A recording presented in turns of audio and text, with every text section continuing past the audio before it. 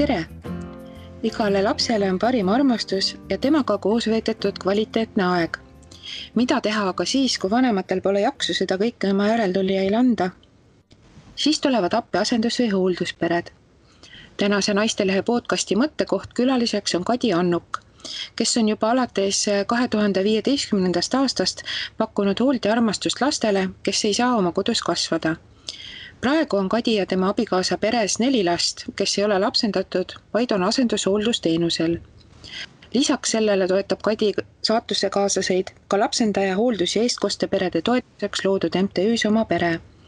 Millised on asenduspereks olemise rõõmud ja mured, sellest räägimegi. Vestlust juhib nagu ikka Naistelehe toimetaja Silja Paavle. Tere tulemast saatesse, Kadi! Tere! Teeme algatuseks siis selgeks terminid, millega mina ise olen kogu aeg hädas ja ilmselt ei saa ka kuulajad või ei tea päris täpselt, mis on asenduspere, mis on hoolduspere, mida tähendab lapsendamine ja äkki on veel mingi oluline termin, mida sellest teemast kõneldes peaks teadma. Hästi, teeme nii. Aga siis selgitad lahti äkki? Jaa, võib-olla ongi hea alustada sellest, et kõik kokku on asendushooldusteenus. Ja see omakorda siis jaguneb perepõhiseks teenuseks ja asutusepõhiseks teenuseks. Asutusepõhine teenus jaguneb omakorda perekoduks ja asenduskoduks. Ja perepõhine teenus jaguneb siis eestkosteperedeks, lapsendajaperedeks ja siis hooldusperedeks ja siis perekodu perevanema elukohas. Nüüd, kui vaadata, siis siin see perekodu teenus või perekodu kordub nii asutusepõhise kui ka siis perepõhise teenuse juures. Erinevus seisneb selles, et perekodu asutuses on selline, kus need töötajad käivad ikkagi tööl ja nad lähevad oma vahetuse lõpuks koju ja suvel puhkusele. Kui aga perekodu asub perevanema kodus, siis see on väga sarnane hooldusperele. Ehk need vanemad ja lapsed elavad kogu aeg koos, vanemad ei lähe õhtul koju ja ei lähe ka puhkusele. Et see on võib-olla kõige lihtsam seletus. Ja sinul on siis just see viimane vorm teie peres? Ja mina olen tegutsenud hooldusperena ka, aga praegu ma olen tõepoolest, minu kodus on siis perekodu ja see on siis meie oma kodus ja me tegelikult oleme perekond, me ei ole asutus. Aga miks üldse on nii palju neid erinevaid perevorme, mis tavalise inimese segadusse ajavad välja töötatud? No eks siin ongi võib-olla kõige lihtsam seletus ongi see, et Eestis on suund sellele, et võimalikult paljud lapsed, kes on kaotanud oma bioloogilise pere, kas siis päriselt kaotanud või siis seetõttu, et nad ei saa seal peres olla, elada, et need lapsed saaksid elada perekonnas. Ja seetõttu, eks ole, ongi need perepõhised teenuse vormid. Ja siin on võib-olla see erinevus, et osades vormides on vanematel ka lapse eestkoste õigus või see on väga sarnane sellele perekonnale, kuhu lapsed sünnivad, nii nagu tavaliselt nad sünnivad. Need on siis eestkostepered ja lapsendajapered. Nüüd teine vorm on see, et kui nendel vanematel ei ole eestkoste õigust ja need on siis hoolduspered ja siis ka need pered, nagu meie tegutseme. Nüüd asutusepõhised on jällegi, et kõikidele lastele, kes on oma peredest ära võetud, paraku ei leita päris perekondi. Ja see asutuses elamise ajalugu, ütleme, see tuleb ka varasematest aegadest, kus olidki lastekodud ja tegelikult sellist perepõhist asendushooldust ei olnud. Et tasapisi nüüd need lapsed, kes elavad asutustes, et need lapsed liiguvad tasapisi järjest rohkem peredesse aga see on aeglane protsess ja võib-olla see ongi see kõige lihtsam seletus sellele, miks neid vorme on nii palju. Kui palju on üldse selliseid hooldus- ja asendusperesid Eestis? Nii, mul on siin kasutada üks Sotsiaalkindlustusameti tabel, kust kui aastal 2020 siis hooldusperedes või siis perekonnas hooldamisel on 144 last. Ja nii-öelda sellistes asendus- ja perekodudes on 794 last. Aga kui nüüd võtta see, et nende asendus- ja perekodude hulgas on ka sellised perekonnad nagu meie perekond, siis kõik need lapsed, kes on nüüd selle 800 lapse seas, ei ole tegelikult need, kes ootavad pääsemist päris perekonda, et osad neist ongi juba tegelikult päris perekonnas. Lihtsalt see tegevuse vorm on liigitub sinna asendus- ja perekodude hulka. Aga see 800 last, kas seda on vähe või palju, kuidas sulle tundub? Et jah, kindlasti see number on suur ja see number, mis kajastab nüüd perekonnas elavate laste hulka, võiks olla palju suurem. Aga milline oli üldse sinu ja su abikaasa teekond asenduse emaks või siis asenduspereks saamisel? Ma arvan, et meie teekond on tegelikult üsnagi tüüpiline, et me sisenesime sellesse asendushoolduse valdkonda aastal 2014 sooviga lapsendada. Ja läbisime siis Pride-koolituse ja võtsime ennast tookord arvele 9 maakonnas lapsendada soovijatena. Ja kui aeg jõudis nüüd sinnamaal, et meil oli kõik need enda poolt, kõik need vajalikud sammud astutud ja tuli see nii-öelda selline varahommikune telefonikõne, mis ütles, et nüüd on teie pere kord, siis selgus, et neid lapsi, keda meie perre siis nii-öelda oli võimalik paigutada, oli 2, mitte 1. Ja et nad ei olnud selleks hetkeks veel selgunud, kas nad saavad lapsendamiseks vabaks või mitte. Aga me otsustasime ikkagi, et meie pere on nende laste jaoks avatud, nad tulid meie perre ja 4 kuu pärast selgus, et nad ei saa lapsendamiseks vabaks. Nüüd sellel hetkel ei tulnud kuidagi kõne alla otsustada, et aga selliseid lapsi me ei tahtnud, eks. Ja me abikaasaga siis kaalusime ja otsustasime, et aga hästi, siis me jätkame hooldusperena. Et kui on nii, siis on nii. Et me ootasime oma perre lapsi ja meie jaoks see erinevus ei olnud nii suur, et otsustada siis ringi. Praegu on teie peres 4 asendushooldusel või asendushooldusteenusel olevat last, ma olen aru saanud, aga et te olete ju hooldusperena tegutsenud ka varem. Mitmele lapsele te kokku olete suutnud oma armastust ja abistavat kätt pakkuda?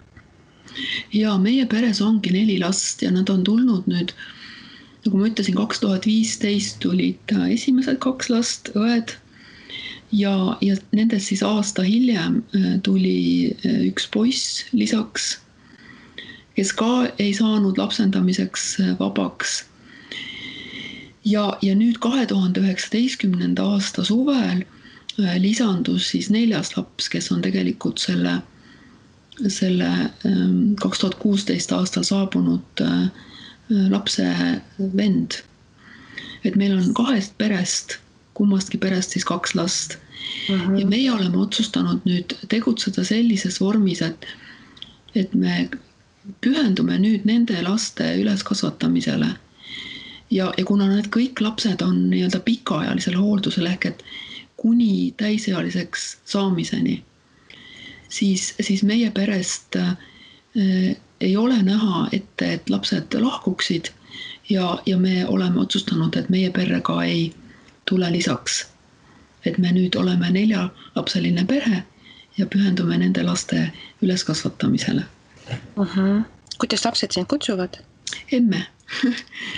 Ja, et ma olen teinud ikka nalja, et see, et meie perekond tegutseb sellise juriidilise isikuna, see on teada mulle ja võib-olla veel mõnele täiskasvanule, aga et lapsed seda ei tea ja praegu me oleme ikkagi emme ja issi ja lapsed on meie lapsed ja me oleme perekond. Kui naisel sünnib laps või ei ole üldse sünnib perelaps, siis see sünnihetk toob ja jätab veel aastateks meelde hästi palju erinevaid mälestusi. Kas sina mäletad oma esimest kohtumist hoolduslapsega või hoolduslastega siis, et mis sul sellest hetkest meelde jäi? Jaa.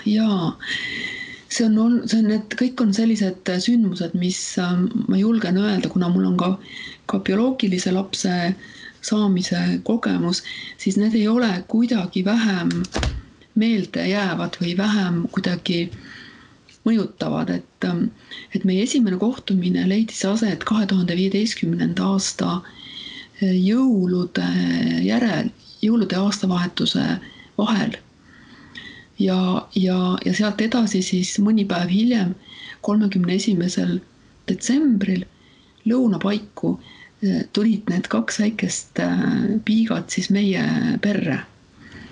Ja mul on detailselt meeles kõik see sündmustik, kui nad tulid ja ma pakkusin süüa ja siis noorem neist oli siis aasta ja 5 kuud vana. Ja kuidas ma silmad imestusest punnis vaatasin, kuidas see väike 1,5-aastane tüdruk istus söögilaua taga ja sõi iseseisvalt suppi ja enamus sellest suppist jõudis suhu. Ja siis ma küll mõtlesin, et sellised lapsed. Ja sealt edasi on väga palju selliseid hetki just sellest saabumise ajast, et kuivõrd tublid ja iseseisvad ja sellised oma just enda ees seisvad need lapsed olid tollel hetkel võrreldes sellega, kuidas ma olin nagu kujutanud ette või kuidas ma olin näinud, milline on ühe bioloogilise lapse, kuidas ma ütlen, selline oskused ja käitumine selles vanuses. Et nad olid nagu väikesed täiskasvanud. Et nad juba nii varakult pidid ise hakkama saama? Ja. Sul ja sinu abikaasal on 2 peale kokku ka 3 bioloogilist last. Kuidas nemad suhtusid sellesse, et peresse tuleb nüüd väikseid tegelasi juurde või kuidas üldse lähedased ja sõbrad suhtusid?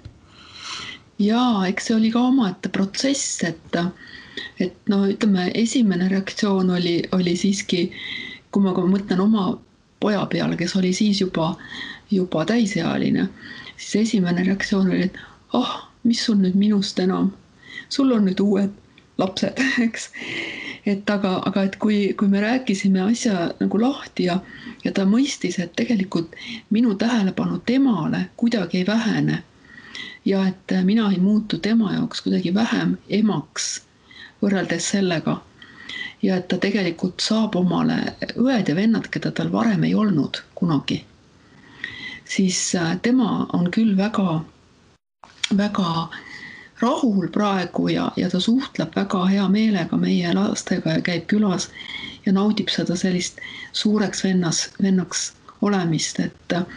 Ja tegelikult sama on ka minu abikaasa lastega, et nendega me võib-olla suhtleme lihtsalt üldiselt veidi vähem, et üks neist on kooliealine veel ja elab mitte meie pool, vaid mujal.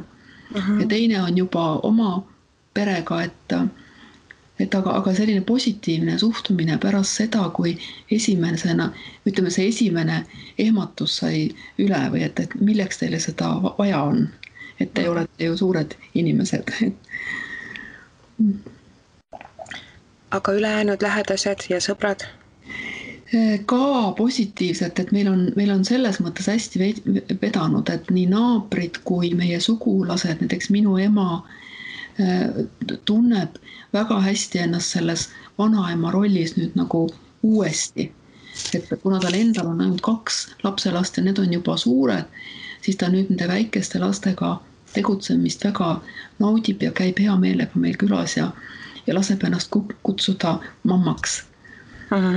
Ja sugulased teised ka, et õnneks ei ole meie pere kohanud sellist negatiivset suhtumist. Eks ikka on olnud selliseid küsimusi, et milleks teile seda vaja on ja et te oleksite võinud ju ise lapsi veel saada ja niimoodi.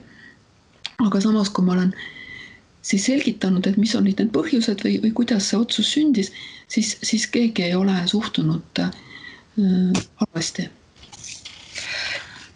Kindlasti on ka kuulajatel võib-olla tekkinud seesama küsimus, et kas sa võid mõnda otsust või mõnda põhjust, miks see nii läks, ka siin avalikult rääkida? Jaa, et ma olen kõik need asjad nagu enda jaoks läbi mõelnud ja abikaasaga ka arutanud ja et me saame nagu rääkida kõikidest nendest valikutest ja põhjustest täitsa niimoodi avalikult, et üks peamine põhjus, miks me otsustasime ise mitte lapsi saada enam ja minna seda teed, nagu me läksime, oli minu vanus. Ja ma olen eripedagoogiks õppinud ja kuidagi tuli meelde kõik see, et riskitegurid sealhulgas see, kui emaks saamine toimub peale 40. eluaastat. Ja siis ma otsustasin, et kõiki asju elus ma ei pea ise proovima. Ja kui ma tunnen, et ma ei ole valmis puudega lapse või sellise tõsise puudega lapse kasvatamiseks, siis võib-olla mul on mõistlik seda mitte välja kutsuda. Ja sealt see otsus sündis. Ja teine põhjus ka võib-olla kui see, et me olime valmis lapsendama oma perre ka vanemat last kui beebit. Et ka ikkagi sinnasamma nende riskide hajutamise mõttes, et beebi tulles on väga paljud asjad, mis arenguliselt võivad, mis võib olla beebi puhul mitte näha või mis selgub alles hiljem. Et kui laps on juba 2-aastane või 3-aastane, et siis väga paljud need riskid on juba nii-öelda maandatud või neid enam ei juhtu, eks. Ja tõepoolest, et minu enda sissevaade endasse, et mul ei ole nagu hingeliselt ja emotsionaalselt ja muus mõttes isiklikku ressurssi, et kasvatada raske puudega last. Et see oli minu puhul määravaks. Kui nüüd minna tagasi selle otsuse sündimise juurde, et millised olid su hirmud, ikkagi ju võõraid lapsi oma perre võttes, kelle tausta said ja kelle geenibaasi said ja nii edasi, et kas sa mäletad neid hirme? Kõige suurem hirm, mis mul tuleb meelde, ei olnud üldse seotud lastega, vaid oli seotud hoopis nende päritolu perega. Eks, et kui me olime otsustanud seda, et me asume hooldusperena tegutsema, siis sellega koos käib see vajadus suhelda, eks ju, nii-öelda laste õiguste tagamiseks ka nende päritolu peredega. Ja ütleme, esimesed kohtumised päritolu perega olid siiski sellised, tagantjärgi vaadates saab selle üle naerda, et me hajutasime neid võimalikke riske või selliseid, et me kohtusime mitte Tartus, vaid umbes tegime Eesti kaardi peale pimesilmi täpi ja siis kohtusime selles kohas, kuhu see näpp siis langes, eks ole. Või et püüdsime siis kuidagi tagada seda, et meie elukohta ja meie automarki ja kõiki neid asju ei oleks võimalik tuvastada, kui me sinna kohtumisele läheme. Tagantjärgi tundub see naljakas, sest meie pere ei ole pidanud puutuma kokku selliste päritolu vanematega, kes oleks kuidagi meile ohtlikud olnud. Ja nüüdseks on meil suhted olemas ja me üsna niimoodi vabalt suhtleme, kuigi külla ei ole veel kutsunud, aga ju see saab olema, sest lapsed soovivad oma pärisema kutsuda omale külla sünnipäevale. Ja ma tasapisi harjutan ennast selle mõttega. Seda enam, et sealt see, et ma ei pea kartma neid vanemaid. Ehk siis ma saan aru, et need hirmud ei olnud õigustatud? Ei olnud, jah, meie puhul ei olnud, aga et ma hästi rõhutan seda, et see on meie pere kogemus ja see kõik, mida ma räägin, see on meie pere kogemus ja seda kuidagi ei ole võimalik üldistada kellelegi teisele, eks. Et ma olen puutunud ka kokku selliste olukordadega, kus tõepoolest see hooldusvanem või lapsendaja-vanem on sunnitud muutma enda nime selleks, et ta ei oleks leitav. Et iga olukord tuleb vaadata eraldi ja lähtuda nendest asjaoludest, mis on selles olukorras.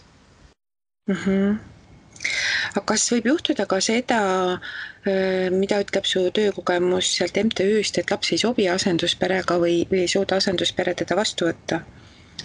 Jah, nii kurb kui see ka on, seda juhtub. Ja seal on jällegi, ei saa välja tuua ühte põhjust või ühte kindlat ringi põhjuseid, et need põhjuseid võib olla väga palju. Ja nagu sa ka ütlesid, et see võib olla nii ühtepidi kui teistpidi. Et millega ma olen puutunud kokku või mida ma olen kõrvalt näinud, et sellised olukorrad, kus näiteks perekond soovib olla lapsendaja pere, eks ole, ja nad soovivad ja on valmis selleks, et perre saabub võimalikult väike laps ja see laps on üks laps. Ja siis olukord kujuneb selliseks, et nende perre tuleb näiteks 2 last ja need lapsed on juba sellised 10 aasta piiri ületanud või veidi enne seda. Et siis võib olla see kohanemine keeruline mõlemalt poolt, sest need lapsed, eriti kui nad on üle 3. eluaasta ja mäletavad oma varasemat elu, siis ka see lapse kohanemine ja harjumine uute reeglitega, uue perega, kõige sellega võib olla väga raske. Millised on üldse riskid asenduspereks hakkamisel? No kindlasti ei ole võimalik välja tuua mingit lõplikku nimekirja riskidest, eks, mis kehtivad kõikidel juhtudel. Et need riskid on hästi olukorrast sõltuvad ja võib-olla, kui siia on mingisuguseid selliseid märksõnu või selliseid olulisemaid pidepunkte tuua, et ongi võib-olla see, kui laps on vanem kui 3 eluaastat, mida peetakse kiindumussuhte tekkimisel või kiindumushäire välja kujunemisel üheks selliseks nagu punktiks või nii, et kui lapsed enne 3. eluaastat on välja kujunenud kiindumussuhe, siis ta kohaneb kiiremini ja tal tekib ka paremini või kindlamini kiindumus uue pere suhtes. Kui nüüd seda ei ole juhtunud, kui lapsel ei ole kiindumussuhet välja kujunenud ja tal vastupidi on tekkinud kiindumushäire näiteks, siis on see kohanemine uue perega ka raskem. ja see võib võtta väga palju aega. Ja võib-olla ka see näiteks, et lapsed, kes on elanud, kellel on see seljakott väga suur või väga raske, ja nad tulevad selle raske seljakotiga siis uude perre, kas siis varasemast perest või siis asutusest, et siis see muutus on lapse jaoks niivõrd totaalne. Tal kõik muutub. Ta kaotab oma sõbrad, ta kaotab oma suhtlusringkonna, sageli ta peab vahetama kooli, lasteaeda, tema harjumused muutuvad, eks ju, detailis. Et selle lapse hakkama saamine selle muutusega on võib-olla üks selline riskitegur. Ja kui sinna juurde tuleb ka see, et see pere näiteks, kuhu laps saabub, ei ole väga teadlikult valmis just nimelt selle lapse saabumiseks või selliste riskidega lapse saabumiseks, siis ka see perekonna kohanemine olukorraga võib olla keeruline. Et need on võib-olla sellised olulisemad punktid. Aga vastukaaluks siis riskidele, millised on rõõmud, mida sa oled kohanud asenduspereks ja asenduspere emaks olemise teel? See rõõm sellest, kui niimoodi saad kõrvalt jälgida ühe lapse avanemist ja tema harjumist ja kohanemist ja tema käitumise, kuidas ma ütlen, just seda sellist avanemist ja õide puhkamist, pisikeste sammude, pisikeste muutuste kaupa.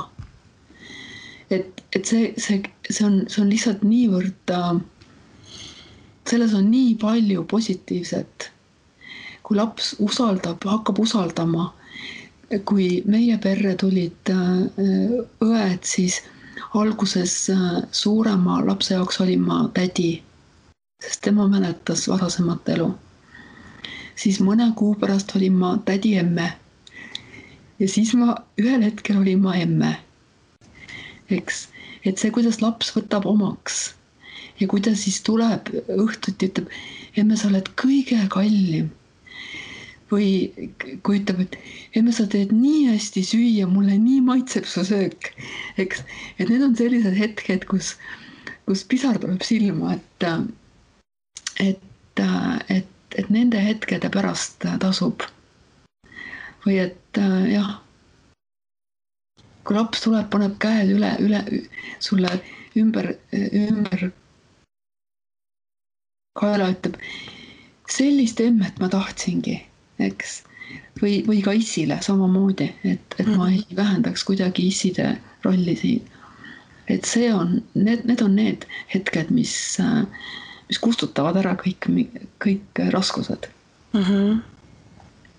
Et enne sa mainisid selle koha peal, kus me rääkisime nendest päritoluperedega suhtlemisest, oma hirme ja et sa harjutad ennast mõttega, et laps tahab kutsuda oma sünnipäevale oma ema või isa siis päritoluperest. Et miks üldse peab lapse päritoluperega suhtlema, kui on ära tehtud selline suur töö ja laps usaldab sind ja on mujal elama suunatud, et miks see on oluline?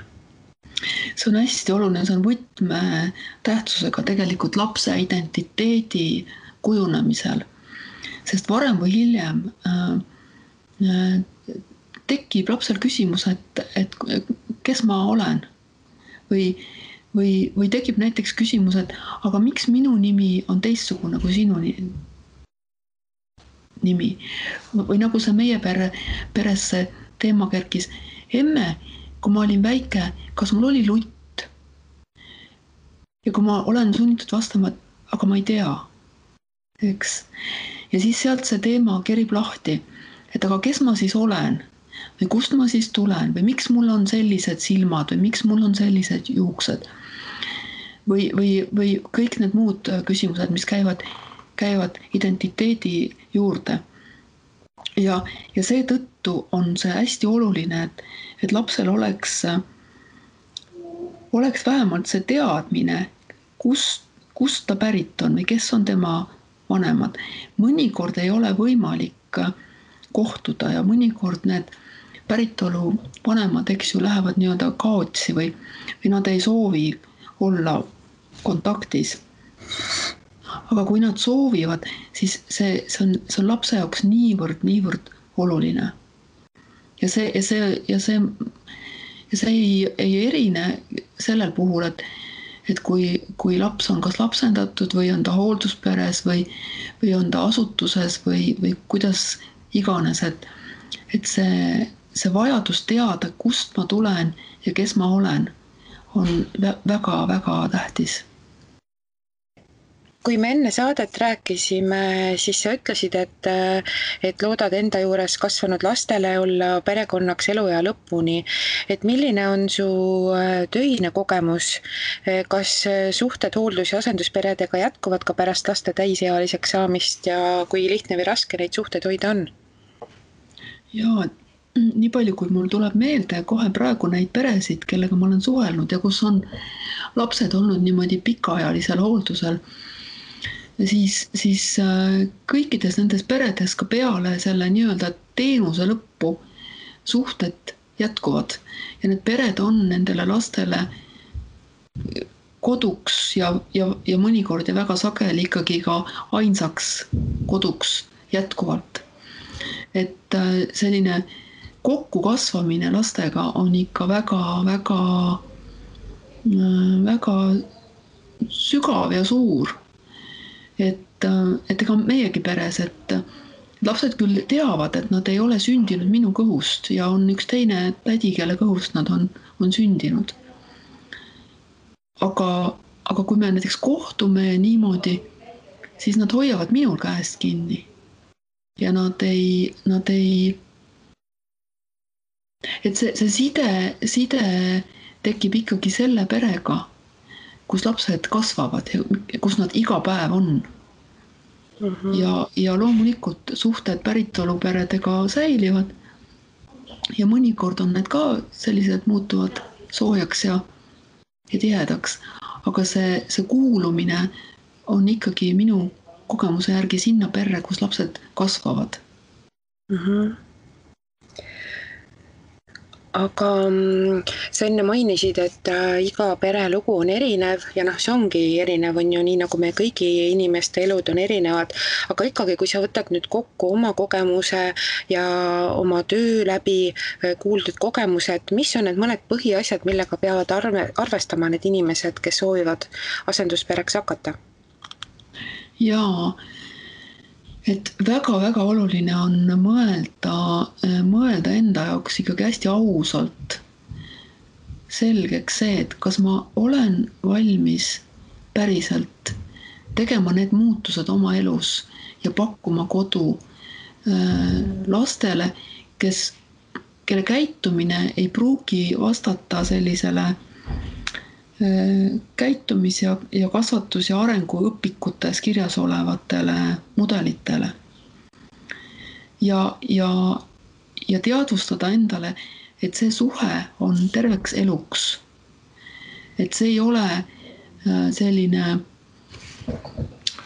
kohvimasin, mille ma 14-päevase aja jooksul võin tagasi anda.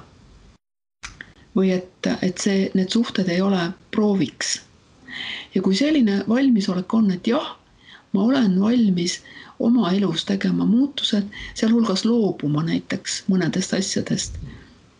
Kui pere tulevad väikesed lapsed, siis loobuma oma meelelahutustest mõneks ajaks, loobuma või edasi lükkama oma mingisuguseid hobidega tegelemisi või reisimist või mingisuguseid muid karjäärivalikuid näiteks mõneks ajaks.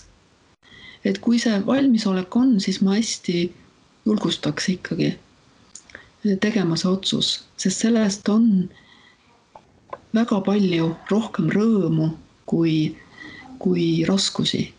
Kuigi raskusi on ka. Aga ma enda puhul alati mõtlen seda, et kui palju ja kui põhimõtteliselt erinev on minu praegune emaks olemise kogemus sellest, mis mul oli oma bioloogilise pojaga. Siis mõned erinevused on, aga need puudutavad peamiselt seda, et tookord mul oli 1 laps ja nüüd mul on 4, eks. Et seda, aga et raskused olid ka oma lapsega ja kõiksugused sellised hirmud või mingisugused riskide nägemised olid ka oma lapsega. Et selles suhtes see ei ole põhimõtteliselt erinev. Ja pigem on just see selline iseenda valmisoleku ja selle hindamine ja hästi aus kaalumine, et kas ma päriselt ka olen valmis. Ja kui minus on kahtlus, kui ma ei ole päris kindel, siis võib-olla tasuks natuke seda otsust edasi lükata ja kaaluda veel korra. Et need suhted ei ole prooviks. Need on eluks ajaks ja lapsed ei ole kaup, mida saab tagasi anda. Kui sina mõtled tagasi oma möödunud siis 6 või 7 aastale, kas sa teeksid ikka samasuguse otsuse, hakkaksid ikka asenduspereks, asendusemaks? Jah, hakkaksin küll.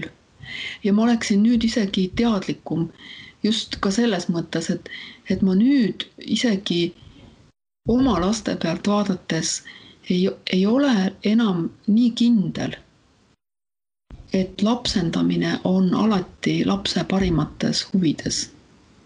Mõnikord võib olla just see mingisugune muu perekonnavorm, hoolduspere või mingi muu vorm tegelikult lapse jaoks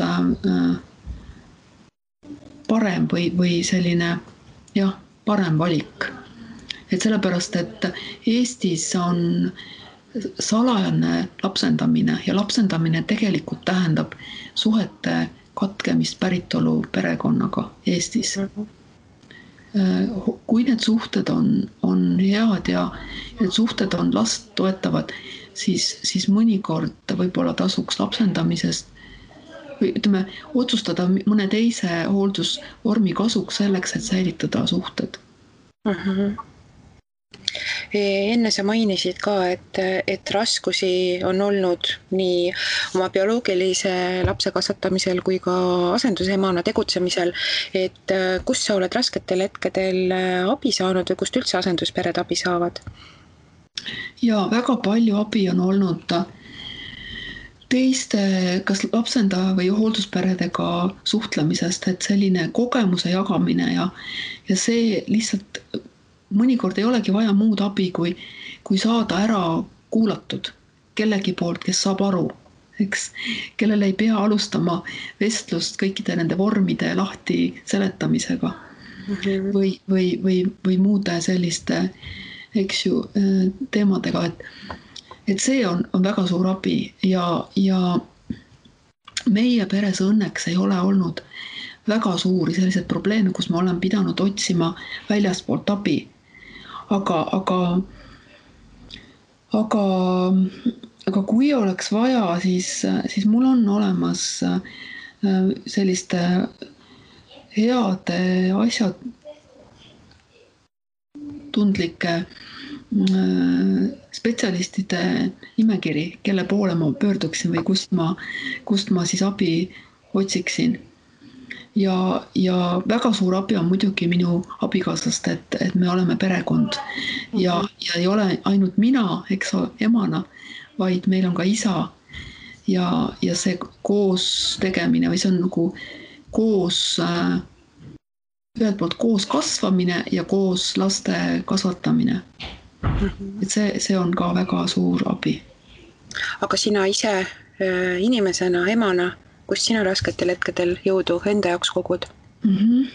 Ma olen selline hästi introvertne inimene loomuselt ja minu eneseabi seisneb selles, et ma võtan lihtsalt aja ja ma lähen kõnnin, ma hästi palju kõnnin, kui mul on mõtteid, mis tahavad lõpuni mõtlemist või mingisuguseid teemasid, mida on vaja iseendaga selgeks arutada, siis ma hästi palju kõnnin. Varahommikuti, hilisõhtuti abikaasa jääb koju ja mina lähen nii-öelda sihitult hulkuma. Ja sellest on minu jaoks väga palju abi. Ja muidugi ka ütleme just selline tervisespordiga tegelemine, oma hobidega tegelemine. Nagu ma ka ütlen vahel, et ma olen parem ema, kui ma vahepeal saan ära käia. Eks? Ja ma teen kõrvalt ka, ütleme, teen tööd, et ka see, et ma olen vahepeal täiskasvanute seltskonnas väljaspool laste maailma, et see on ka toetav. Aga mis on see, mida sa oled oma sellelt nüüd 6 või 7 aasta pikkuselt teekonnalt kõige enim õppinud või milline tarkusetera on sinu jaoks kõige olulisem sellest ajast? Ja ma olen jõudnud selle arusaamiseni, et laste kasvatamine, et selline mõiste nagu laste kasvatamine ei ole päris täpne või päris õige. Et tegelikult laste kasvamise juures olemine ja selle juures toeks olemine lastele on kõige olulisem, selle juures on tegelikult enese kasvatamine. See on kõige tähtsam ja kõige raskem ülesanne. Et mõnikord ei ole vaja kasvatada lapsi, vaid on vaja kasvatada ennast. Selleks, et käituda või toimida niimoodi, et see oleks lastele parimaks toeks. Kuidas sul enda kasvatamisega läinud on? No nii ja naa. Et on selliseid punkte, kus läheb paremini ja on selliseid punkte, kus kasvuruumi on. Ja selles mõttes on väga tore, et kuna meie pere lapsed on sellised, nad ütlevad kohe välja, kui mis nad mõtlevad ja mis neile nagu ei meeldi näiteks või et nad siis kohe ütlevad seda sulle, et selles mõttes on väga lihtne. Õhtuks kohe näed. Ja see on ju tore, kui arenguvõimalustel on. Jaa, absoluutselt. Et see on väga, jaa. No võt, aga suur tänu, Kadi, et sa leidsid aega oma tegemiste kõrvalt tulla saatesse ja rääkida sellel teemal, millest nagu väga sageli ei räägita, et sa jagasid oma rõõme ja muresid ja soovin, et teil peres kõik sujuks. Ja aitäh sulle, Silja, ja kõigile teistele ka, kes kuulasid mind täna. Ja aitäh ka minu poolt kõigile kuulajaile. Loodetavasti annab see saade inspiratsiooni, pakkumaks oma hoolt ja armastust lastele, kes ei saa oma kodus kasvada. Või kui mitte, siis lihtsalt mõtteainet mõistmaks neid, kes sellisesse olukorda on sattunud. Aga järgmisel teisipäeval on juba uued teemad. Kuulmiseni!